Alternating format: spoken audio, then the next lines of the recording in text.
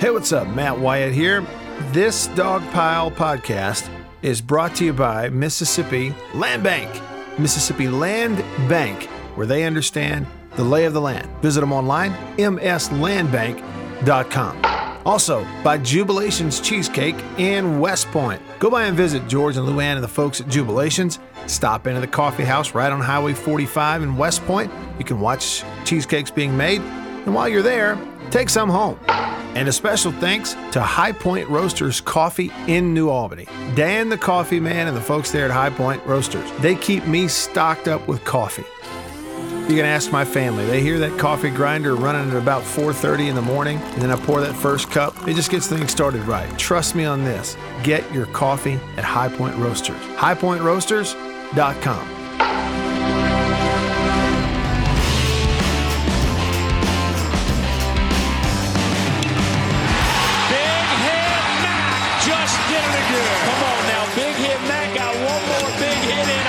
Better place to be in the world than right there on that dog pile.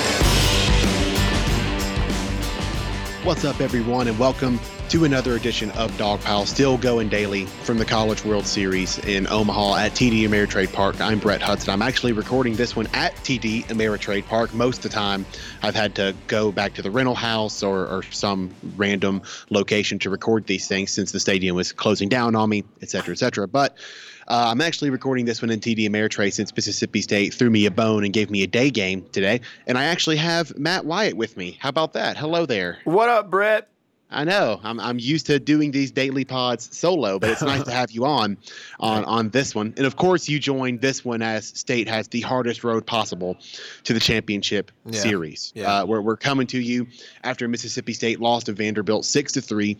It was also going to be it's also going to be tough on the team in this bracket to get to the losers wow, I'm botching this. It's almost as if I haven't slept. As I was trying to say, it was going to be hard for the team on this side of the bracket, on the loser side, to get through to the championship series because they were going to have to win 3 games in 3 days, right? Thursday, Friday, Saturday.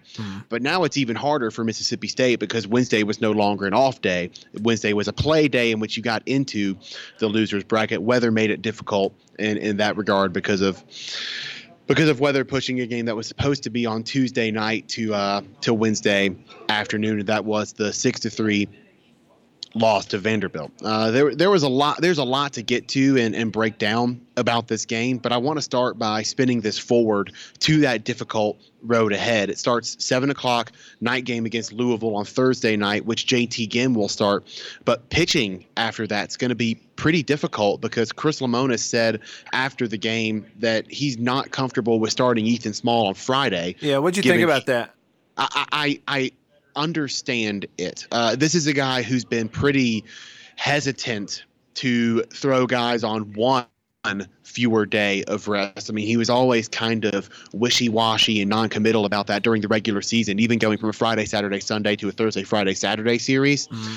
So he was kind of wishy-washy and non-committal about that. And then there was that Texas A&M series where he straight up did not do it until weather did him a solid, and he got to throw Ethan Small in game 1 of that series anyway. But so when you take that into consideration and add in the fact that Ethan Small threw 102 pitches on Sunday and this game would be on a Friday, I wasn't surprised by it. I'm not gonna pretend to know the health of Ethan Small's arm and elbow to the point that I can tell you if it's the right or wrong decision, but I wasn't surprised by the decision. What did you think of it? Well, you know, and we're talking about the decision to just go ahead and say he's not going to throw on Friday regardless of what happens. Right? Yes. And I just, yes. I think, I understand that, I understand the rationale, like you. I think that's what you said, right? Your response was, well, I understand it. I do too. I understand it. And I think with potentially elimination here, is what you're staring at. I don't know. I mean, it's hard to imagine not considering that. But the thing is, I mean, the way you're looking at it is he's got to, in order for you to win a 3-game series championship that starts on the 24th, he's got to pitch for you in that. If you're going to win that, and that's the goal. So I've seen a lot of reaction. I totally understand that in elimination baseball, this game's the only one that matters, period. You got to win this one to play the next one. I know it. But they've said it all along. They didn't come here just to last a little while. He's trying to set himself up. He's looking, even after losing that game today, Brett, I think he's looking at it like, here's the scenario in which we win this whole thing. Because what's the difference in winning 1 game or 2 games or even 3 games in the College World Series, but not winning the whole thing? It's all the same. None. Yeah. Yep. So I'm like you. I understand it.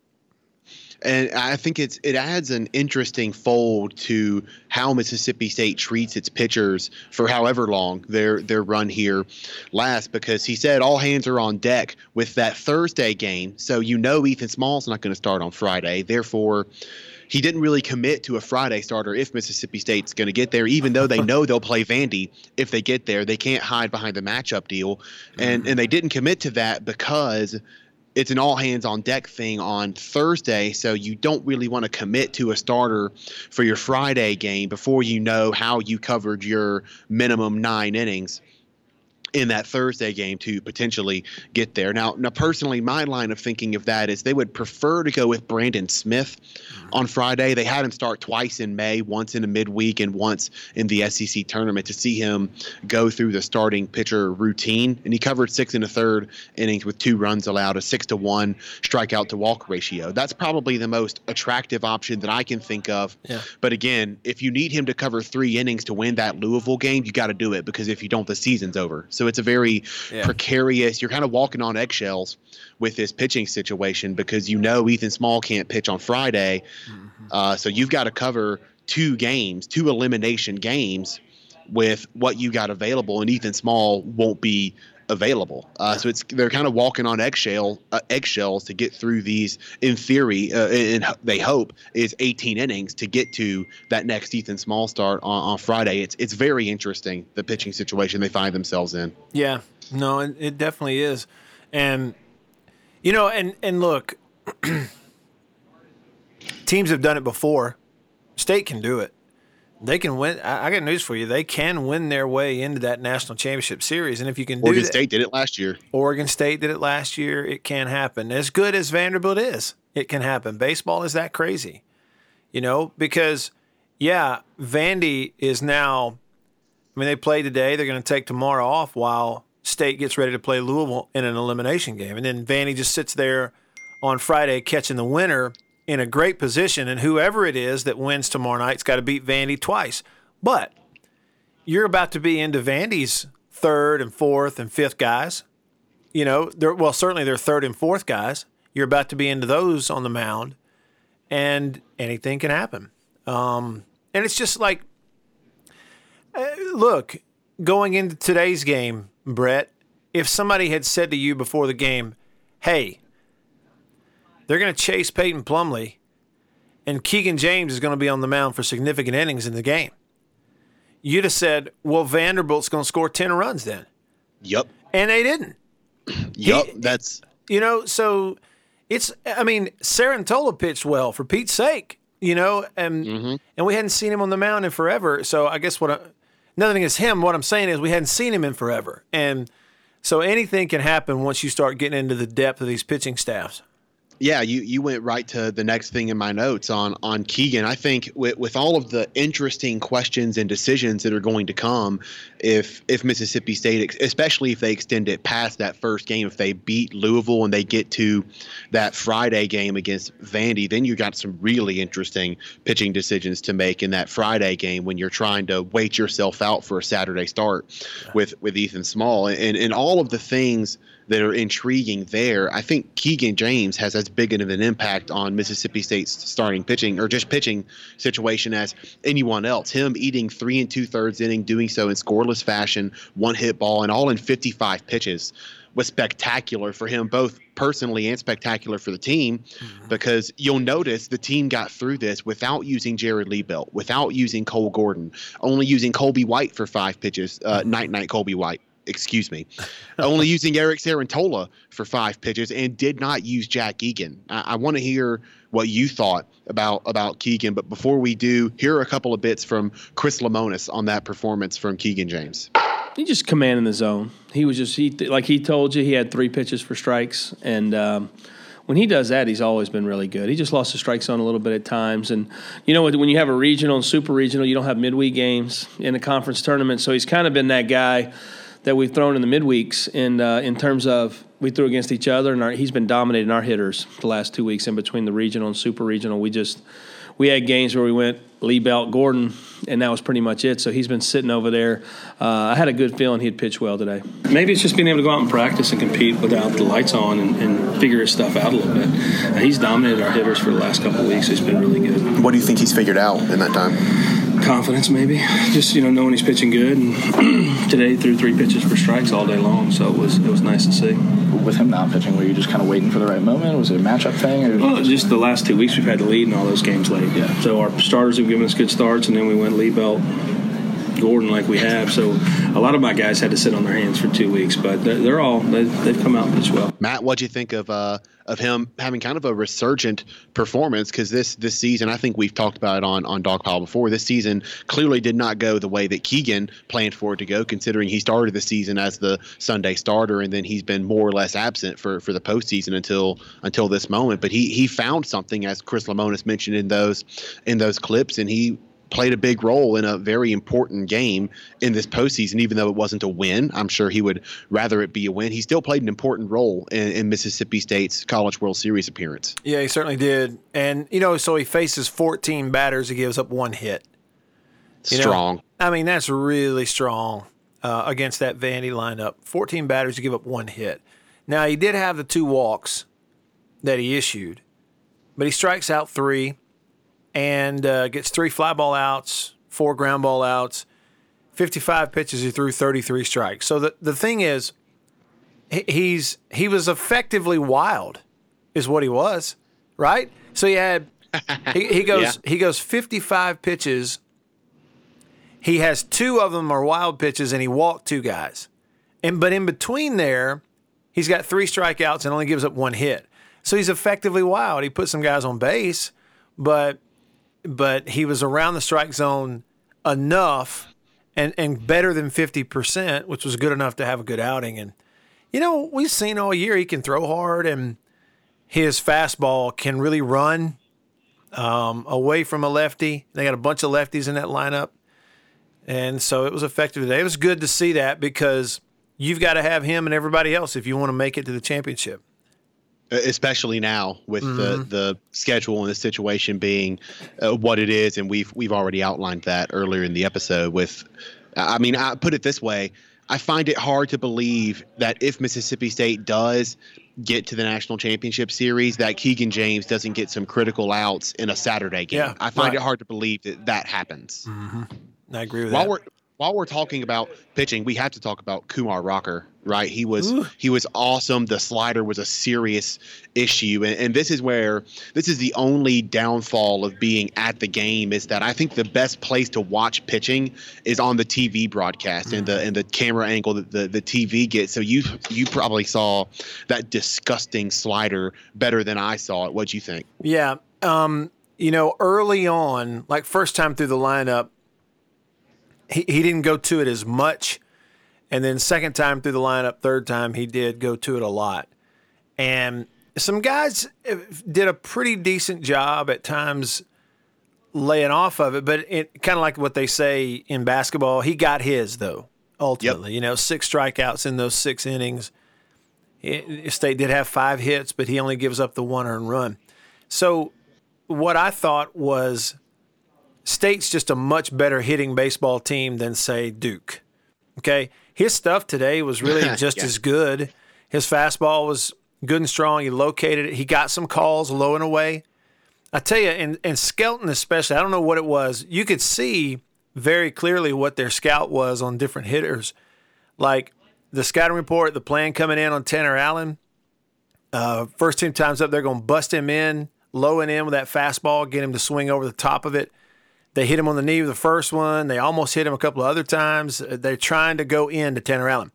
Well, with Dustin Skelton, it was fastball, low and away, and then breaking ball. And Skelton, he was the victim of several strike calls out of the strike zone. And I think it was maybe his third at bat, Skelton kind of said to the umpire, you could read his lips, he said, that's not a strike. And it was way off the plate. But Rocker kind of earned that call because he could hit the spot anytime he wanted to. So, first time up he lives with fastball, and a few guys put the bat on the ball. So next time up, top of the lineup, he goes slider, and it was really good. State's still a good lineup, and they showed that. And, boy, State made some things happen as soon as they got into the bullpen. And their closer, Brown. Brown. He's really, really good, okay? Yes. And his stuff is almost identical to Rocker's in terms of fastball, velocity, arm slot, and throwing a slider with it. And I tell you, both those guys benefited. It's not that they weren't making good pitches. They were. Plenty that they earned, but they were both the beneficiary of getting strike calls off the plate away from right-handed hitters for State. So we're getting super technical here, I am, but there was something about that umpire and the right-handed pitchers for Vandy where when they were off the plate on their glove side, okay, to the right arm of the umpire, right, he was giving them that call against right-handed hitters, and State just never did really adjust. It kept getting behind in counts because of it. Well, the point you made about him focusing on the fastball the first time through the order is an interesting one because he said it in his post-game press conference. He correctly assumed that pretty much everyone had seen highlights of that no-hitter by this point. And if you saw highlights of the no-hitter, you saw spiked curveball after spiked curveball after spiked curveball and just filthy breaking stuff. So he figured they would probably be looking for that. So he wanted to show the fastball and establish that fastball, and he clearly wasted no time. Yeah. In doing that. And then something I'd heard about him before he started was he tunnels the fastball and slider very, very well to the point that they really look like the same pitch until they are way too late for a batter to truly make a decision. And Coach Lemonis had a pretty similar thought on that. So I'll just throw it to what he said after the game on what Kumar Rocker gave for Vandy on Wednesday. It's an elite pitch because what he does, he throws you one for a strike, and then he throws you, that one that's right on the knees and ends up being, and his slider is a little bit more down than it is side, so it's kind of going under a lot of barrels, and then when you throw 95 on top of it, it just, you're having to commit to something pretty early with him, and what makes it tough. I just thought he had just a lot of poise for a freshman. Really good job today. So Kumar Rocker was just impossible. You mentioned it, 6 innings, 5 hits and a walk, only 1 run allowed, and State actually hit up one bullpen guy, the one in between Kumar Rocker and Tyler Brown. They hit up Patrick Raby, which is a very interesting usage for Vandy, and I've got a soundbite on that to get to later in the show, but that's kind of spinning it forward, and we're already in the moment of this Wednesday afternoon game. So while we're here, I wanted to bring up defense, especially on Mississippi State's side, because it didn't do Peyton Plumlee any favors early. Had that really tough ball at Westburg to start, and then that one dropped in no man's land right after that. But immediately after that, it picked up, and frankly, it kept State in the game until that 5th inning. They turned that 6-4-3 double play in the 1st inning. Westburg had that awesome Jeter jumping throw from the grass in the 3rd inning, then immediately handled a routine ground ball in the next at-bat. That's not an easy task. Marshall Gilbert had that huge play in the 4th inning, runners on 2nd and 3rd with no outs. He dives to the bag to get the lead runner out. State ultimately got out of a 2nd and 3rd with no outs jam, and if Gilbert doesn't make that play, that absolutely does not happen. Unfortunately, the defense was ultimately taken out of the game in that 5th inning, with the exception of that weird play where Tanner Allen went to second and Riley Self didn't cover the bag behind him. But in general, 3 walks and a home run, it didn't really give the defense much of a choice in the matter of that 5-run 5th inning that ultimately was Mississippi State's undoing. But all told, I thought the Bulldogs fielded this game pretty well. Definitely did that well enough to win it, I thought. Yeah, there was one hiccup there on the bases loaded ground ball to Tanner Allen, where, you got to come home there. He knew it. As soon as he did it, he knew it. It was kind of a goof. And I wonder if that's why Riley Self didn't cover the bag. He assumed that TA would go home with that ball. Yeah, that's it. That's what it was. He gets that ground ball. There's just an assumption that he's bringing it home. We're going to get the force there at home and then figure it out from there. Lead runner. But so just a mistake. And then, Tanner, I'm trying to think. I guess it was the 7th inning where they scored 2 runs, because that was the inning where he had the hit, but he pulled up at second base. It was the 7th, yes. Yeah, so in the bottom of the 7th, that was a base running deal there for Tanner, where he really should have been on third base with 1 out. But in his defense, he did glance as he's getting to the second base bag. He glanced over at Cheesebro, who held up the sign to hold up at second base. So it wasn't like. Yeah. And on TV, Eduardo Perez pointed that out. I found it interesting too that. See, I was actually listening to that live on the radio with Jim Ellis and Jay Powell. And Jay Powell, knows baseball. He's a coach, former Major Leaguer, World Series champion. First thing out of his mouth was, Tanner's got to get third base right there, So he saw it immediately. Then I checked TV. They're still talking about it. Perez going, you see the replay here. He's got to go take third. But then they showed that he glances at third base to find his coach, and Cheesebro had his hand up, had the stop sign on, and he held up at second base. Whether or not, it makes a difference, but sometimes pitching and pitches and things happen differently. Approach at the plate happens differently when it's a 3-run game and the 4th run is over there at third base with 1 out. Right. And so anyway, a couple of mistakes here and there, but you're right. I think overall on the fielding side of it is plenty good enough. I thought so. I thought so too. You mentioned that play that Tanner Allen made where he tried to get that double play. I'm gonna kind of pick and choose the good parts of what Chris Lemonis said on that after the game. He said probably in hindsight you'd rather him go home, but in that moment Tanner Allen thought he had the double play. Yeah. And in fairness, if Riley and he were on the same page and Riley did go cover first base, I think it would have been a double play. Chris Lemonis also said that Tanner's played a good first base for State all year. And here's the quote. We always say that ball can take you either way. I just think it was kind of a squib. So I think that's the piece that got him a little bit. And maybe that ball did kind of take a strange bounce that forced his footwork to do something differently and kind of took him in the direction of second base. So he went with it. I'd have to go back and watch the play again to know for sure. But that's what Coach Lemonis said on that subject, and it sounds like we agree. In general, the defense was good enough to win this game for the most part. I think it's about time. I think it's about time we empty my notebook here. Let's do it.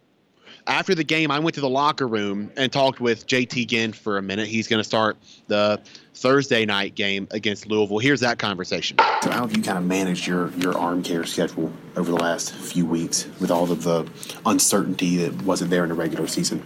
We just kind of been taking it day by day, and whatever. Coach Fox talk about it every day, what I should do every day. So it's kind of just been a day by day thing, not really a planned out schedule, I would say. So when was your last bullpen? I think 3 days ago. Is that about your norm for a regular season start? Pretty normal stuff. Okay. So how have you felt the last probably week or so? I feel good. We're good. And when you're going through sort of the ups and downs that you went through, I mean, how do you kind of go out of your way to take care of your arm in those times? I mean, did you change up your arm care routine at all? Nah, I mean, I pretty much stick with the same stuff I've been doing all year. I mean, you can't really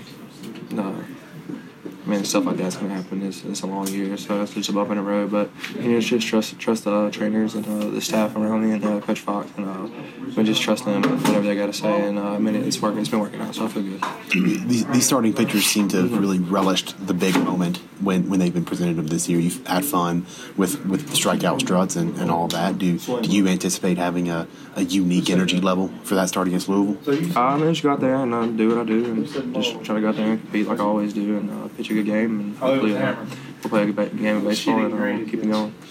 Did you allow yourself to look at either Louisville or other teams since after you knew that Peyton was going to start this game?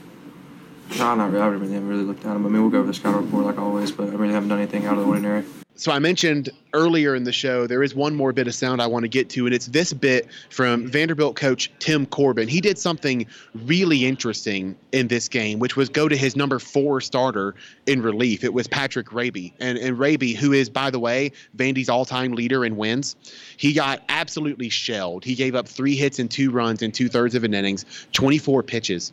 And it cast his availability for a potential Saturday game into doubt, or at least the length of his availability into doubt. The Commodores are lucky in that they can turn over their usual starting rotation for the championship series if they need.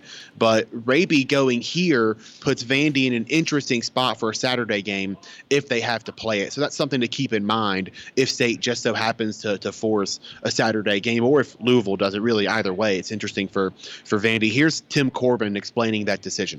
Well, it's all about winning today. I mean, this is such a crucial game for so many different reasons, and we're going to utilize whoever we needed today in order to win that game, whether it was Raby or whether it was Hickman. We just wanted to piece that together. But as we got deeper into that ball game, we knew we were going to hand the ball to Patrick and at some point get Tyler in the game, and if need be, potentially throw Hickman or one of the lefties. But there was no long-term plan. You got to be very short-term in this particular situation because it's all about today. So was any part of you shocked when Patrick Raby took the mound? Yeah, because I saw it was Raby, and I immediately walked over to the group of Vandy beat writers over to my left in the box. I was like, guys, what's going on here? What is he doing? Yeah, it doesn't make any sense. And I'll, full disclosure here, Brett, as we record this podcast, I haven't heard yet what Corbin said about it or what his reasoning was. He was all in on winning that game, basically. Yeah. He was going to do anything to win that game because he realized, as we said earlier, he realizes that the Thursday day off in this exact situation with the weather and the bracket schedule being what it is, that Thursday day off is as crucial as anything else. Yeah. So he figured he would do everything he possibly could, and that included throwing Raby out of the bullpen. And frankly, I think Corbin's kind of lucky that Raby got shelled and they had to take him out of the game at just 24 pitches, because it makes you wonder if he can give you like a 40-pitch start, 50-pitch start on Saturday. But still, I thought the decision was fascinating, and it's something for the more optimistic portions of the fan base out there to keep in the back of their head for a potential Saturday game between Vandy and Mississippi State, because the guy that they would normally go to for the traditional start, Patrick Raby, did just throw 24 pitches on Wednesday, and they did not go well. It just makes I don't care what the rationale is. You saw there today why starters with starter mentalities who are on starter schedules, who've been trained as a starter, who woke up thinking like a starter, why you don't run them out of the bullpen. You saw it. Is because that's not what they do, and they're not ready for it. I don't care. As a coach, it is weak-minded to think that your guy can flip a switch and all of a sudden be Superman out of a bullpen. Okay? Because he went into the game and completely opened the door for State to get back in it. And it was just, that's a bad, bad move. You do not. And guess what? State's 1-1 in this World Series, Brett, but both teams they've played have done it. Yep. And both teams State have played who've done it, brought a starter out of the pen late in the game. Both teams saw their starter get hit hard. And it is a bad decision. And it is what it is coaches often, it's just a mistake. Coaches lose a connection with the mindset of the player. They start to be a little too technical, a little too X's and O's, and start looking at everything in black and white, going, well, this guy's really good, so naturally he can go in there and get us these outs because we have to have it because it's the World Series. We wouldn't do this in the regular season, but because it's the World Series, we've got to have him. So this is who he is, so he's going to go do this. It doesn't work that way. You forget and lose sight as a coach of the mindset of, no, these are not backup quarterbacks who are ready to go in and run 4 plays for you and take you down. That's what they train to do all year, is to come and do it. These are not. These are starting pitchers who that's their mindset all year long. It's the way they think every 7 days or whatever the how the schedule works out. And you run him down there and get him loose and bring him out in the 6th inning, and look what happens. It's just a bad decision, and it's why you don't do it. Well, I think what coaches get lost in is any coach worth his weight and worth his spot in the clubhouse is going to ask the pitcher, right? Like, hey, are you cool if we bring you in relief? And of course, any pitcher who is, again, worth his spot in the clubhouse is going to say, yo, we're in Omaha. Put me on the mound every second of every day. I'm ready to roll. So, of course, that conversation is going to happen if both parties involved are worth literally anything in the clubhouse. So that can't – but from the coach's perspective, that can't be all. That's where your intuition, that's where a coach's genuine deep knowledge of a player has to come in and say, man, I've seen this guy work through his routine before his starts, and I just know that he really has a slow build up to being ready for a start. And I don't know how that's going to transition to being a bullpen guy. There are guys who can do it, Madison Bumgarner being the best example, and Chris Sale as well. So you got to have a case-by-case basis with that. That's one of those where you got to know your guy and know your pitcher and not just trust their word, because, of course, they're going to tell you to put them on the mound in every situation they can be put on the mound. Yeah, that's right. Well, and, so, look, on my radio show last week and leading up to the College World Series, Brett, I made a comment at one point that Vanderbilt was the most talented team there. They are. And that State, sure, State's in the conversation for being up there with them, but I didn't doubt that Vandy was the most talented team. And I had either a text or two, or maybe somebody called as well and said, yeah, well, Kyle Peterson, who's the baseball guy for ESPN, said that State is the most talented, or he thinks that they are. And, it's just agreed. State is in the conversation as one of the top 2-3 teams. And today it's a 6-3 ball game against Vandy in a crucial spot. You could easily make the case that the two best teams in the College World Series played each other today. Okay, I agree with that completely. But Vanderbilt is on a different level in terms of that roster loaded with big-time players. They're on a little bit of a different level. Now, we'll see what you get out of their pitching staff, but when you look at that lineup, Austin Martin, Blade, all the way down to Clark and DeMarco and those guys, and Fonte, as hot as he's been, he's batting in the 9-hole for them. It's just they are absolutely loaded. They should be. And much is being made about the scholarship situation and the needs. Thank you. I'm glad you're getting into this. The needs-based scholarships. This is another fact. No team in Omaha has more players on more scholarship dollars than Vanderbilt. Okay, that is what it is. But if I'm a player on any of these other teams, I don't care. I still want to go beat them. I still believe I can go beat them. Just because they've got 20 guys on full scholarship and we don't, we're still the same age, okay? We're still the same age. And if you put it over the plate, I'm going to hit it. And if I've got my stuff working, I'm striking you out. That's the way the players should and do look at it. But Vanderbilt's a little bit of a different animal. They should be the best team there, and they are. I think you're making complete sense here, and I think this does get a little exaggerated. There's kind of a for lack of a better phrase, a fan narrative that Vanderbilt has like 27 guys on full scholarship. That's not true. No, that's not true. They do have more to work with than many others, especially a Mississippi State that does not live in a lottery state and therefore can't kind of cheat the 11.7 with in-state prospects that way. They do have more at their disposal in terms of scholarship compensation for their baseball players than most other SEC schools. All of that is true. I've been in there every single day. I can tell you for a fact that the guys in the locker room are not playing the "Woe is me" song because Vandy has more scholarships than Mississippi State does. They don't care. No. They don't care.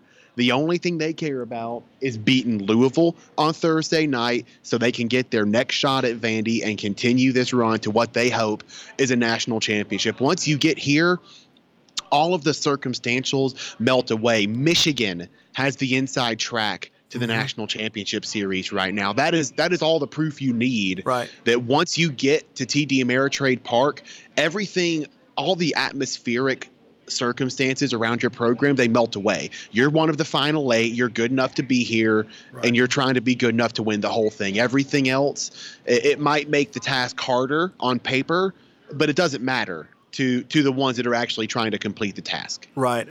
That's it. It's not an excuse.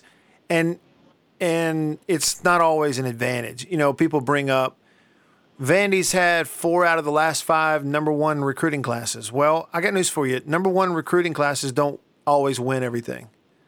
We just need to watch the most recent college football national championship to learn that. Sometimes the number 1 recruiting class can get absolutely smoked.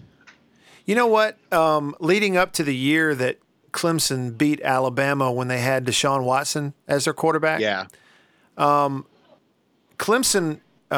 there was an ACC team that had 4 straight of years of the best recruiting classes in the ACC, and it was Florida State, wasn't it? It was Florida State. It wasn't Clemson. Do it. So Sub Jimbo. And here's another thing too that I would throw. I'm not saying it doesn't matter. It does matter, the scholarship advantages that Vandy has. Look at their program where it is. Mm-hmm. Without that, they're not where they are. But last year, they had more scholarship players than State also, and State won a super regional in Nashville and went to the Omaha. That's a great point. You know, so I just think at this point it doesn't matter. The fact is State is good enough to beat Vanderbilt if they play well or play better. Now they just have to do it twice if they beat Louisville. That's it. And they did it last year in Nashville. You know, so Tanner Allen, Jake Mangum, you're exactly right. I got news for you. It hurts to lose. But because they have Louisville tomorrow, those guys are going to sleep really well tonight. They are. They're not losing any sleep over losing this game to Vandy. They're going to be ready to play against Louisville. That's the way they are. So, I think it's really interesting. I don't know if you saw it, Brett. I had John Cohen on my radio show today. Yeah. And he had some really good quotes at the end of that interview. About the 11.7. Yeah, and I think we were getting into, I think what led to it was I opened up a question about just the popularity of college baseball, but especially in the SEC. And I had always assumed that the SEC network would really help baseball incrementally in terms of popularity and distributing it to the fan bases, because the other sports already had coverage before the SEC network came along. And was it true? And he got to talking. Yeah, it's true. He said, but he said, for the sport of college baseball to grow the way we want it to and to become powerful the way we want it to, the Big Ten has to be a part of it. You know, he's looking at he's looking at the national landscape of college baseball, and he says, you know, those schools and that conference, what he's essentially saying is those TV markets and those fan bases, we got to get them involved in this sport also. And when you start the college baseball season in February, they're playing tough sell. They're playing snowball up there. So that's one thing. But then he did also say that we also have to a lot more scholarship aid for baseball across the board, because he said the 11.7 deal is ridiculous, and he's right. He is. I mean, we see it in the MLB draft every year. The 11.7 costs the sport of college baseball talent every single year Every in a way that the draft relationship with the NBA before the whole one and done requirement thing did not cost college basketball talent. The MLB draft and its relationship with the 11.7 cost college baseball infinitely more talent than being able to go straight from high school to the NBA cost college basketball talent, because if you were a top level basketball prospect back then, you could still live a pretty comfortable life on campus for a year or two as a college basketball player, and college baseball, it just doesn't offer those same luxuries and that same standard of living. Well, let me just put it to you this way. I hate to – this is the last chase a rabbit statement I have, Brett. Feel free to slap me after this and get it right back on track, okay? Okay. But if you are a kid growing up in a what's the right word? In a middle-class family or lower, where, let's be honest, middle-class family in America, I'm not talking about, you're making a $2,000 house payment every month. No. When I say middle-class, I'm talking about you may live in an apartment, you may live in a small house, and your house payment's $750 a month, and you are struggling, okay? Yeah. Even if it is a two-parent household, you got two parents that neither of them are making $50,000 a year. I got news for you. Whether anybody wants to admit it or not, that's middle class in America, and there's more of those than anything else, and a lot of that are making a lot less. And if you're in that, and you're a kid, or let's just say you're a parent like that, and you hope your kid is good athletically so that they can earn a scholarship athletically to go to college and play sports to get it paid for, what is a better option for you to encourage them to play? Football or baseball? Always football. It's football. Because guess what? You can go play football at a public school. It doesn't cost you anything to go there, and it's competitive. All the best players are going to public school. Okay? And in baseball, what are you going to do if you don't have money? You're going to go play you're not going to play travel ball, and that's going to kill your college chances right there. Yeah, absolutely. Yeah, absolutely. You're not playing travel ball as a kid if you don't have money, period. If you can't afford it, I mean, it's done. And so then you're going to go play at the City League, which is fun. It's what we all grew up playing. But now they don't have as much competition. The teams aren't as good because all the rich kids have bolted and gone to play travel ball. So it is the whole sport is fouled up. It's fouled up. It's not fouled up from the top down. It's fouled up from the bottom up. Okay, rant over. I'm going to go ahead and empty the notebook here, and if you hear anything that inspires you to throw a thought in there, just yell at me to stop. Okay. Most of these are statistical notes because, of course, they are. I am Brett Hudson after all, but the one that doesn't completely apply is a quick shout out to Vandy first baseman and 9-hole hitter Julian Infante. After I spent a couple hours diving into the video and presenting him as a serious threat, he goes 0 for 4 with 3 strikeouts. So I really appreciate that, Julian. Thank you. Thank you for wasting my time. Really love that. Statistical notes. This is, of course, I'm going to start with the most important statistics first. This is the 69th time that Jake Mangum has led off a game with a hit, and it was his 69th two-hit game of his career. Nice ball player, Jake Mangum. He now has 107 hits. This season, he went 2 for 5 against Vandy, which leads the nation, and it ties the school record set by Adam Frazier in 2013. So he's already the SEC career hit king. He's already the Mississippi State career hit king, and his next hit will make him the Mississippi State single season hit king. One of his 2 hits was a double, which was the 24th of the season. That ties him for 5th in school history with Rob Oswald and Brian Weiss, and it was his 73rd of his career, which puts him alone in 3rd in SEC history. He used to be tied with ESPN's Chris Burke in that regard, no longer tied there. Mangum now has 8 College World Series hits, which is the second most among Bulldogs, tied with Barry Payton from the 97 and 98 teams. A teammate of Barry Payton's, Rustin Tons, holds the school record for College World Series hits with 9, so Mangum needs 1 to tie and 2 to break. that record. This is just the second time in school history that a team has had two 23 double guys on the same team. Jake Mangum now has 24. Tanner Allen now has 23. The only other instance was Rob Oswald and Adam Pyatt in 1996. And they're close to adding one more. By the way, Jordan Westberg has 22 doubles and Elijah McNamee has 20.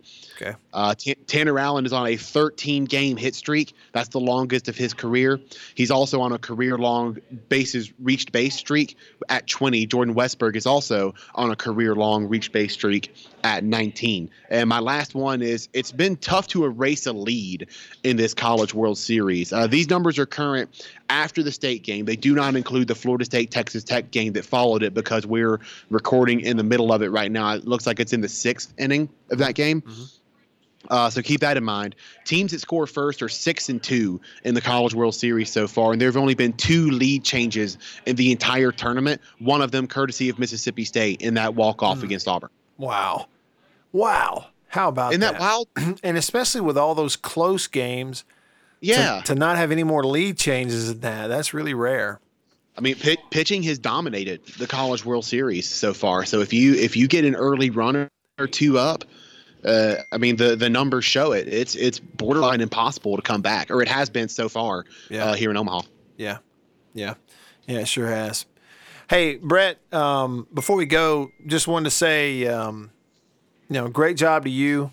The way that you have covered everything so far in Omaha. I know you've been away from home for a long time, and it just gets longer and longer. And if State keeps winning, it's going to be the better part of 2 weeks. And great job to you. And also just a tip of the cap to everybody who continues to listen to Dog Pile Podcast. They're buying coffee from High Point Roasters and tweeting about it. And we appreciate that. I've got a tweet in my mentions right now about it. Yeah. They're buying cheesecakes from Jubilations. They're letting Mississippi Land Bank know about it too. And so we just appreciate y'all so much also. And y'all let Brett know that you appreciate it as well. Good stuff as always, Brett. Get some sleep. I'll try, man. Thank you, sir. That 7:00 game tomorrow ought to help a little bit. Yeah, we'll see. No doubt about it. For Brett Hudson, I'm Matt Wyatt. This is Dog Pile. We'll see you next time. See you. Again, we want to thank our sponsors who make Dog Pile possible. Mississippi Land Bank. Y'all let them know at mslandbank.com and tell them Hail State. Jubilations Cheesecake in West Point. Jubilations.com. Every season is Jubilation season. And High Point Roasters Coffee in New Albany. Trust me, get your coffee at High Point and check them out online. highpointroasters.com. We'll see you next time.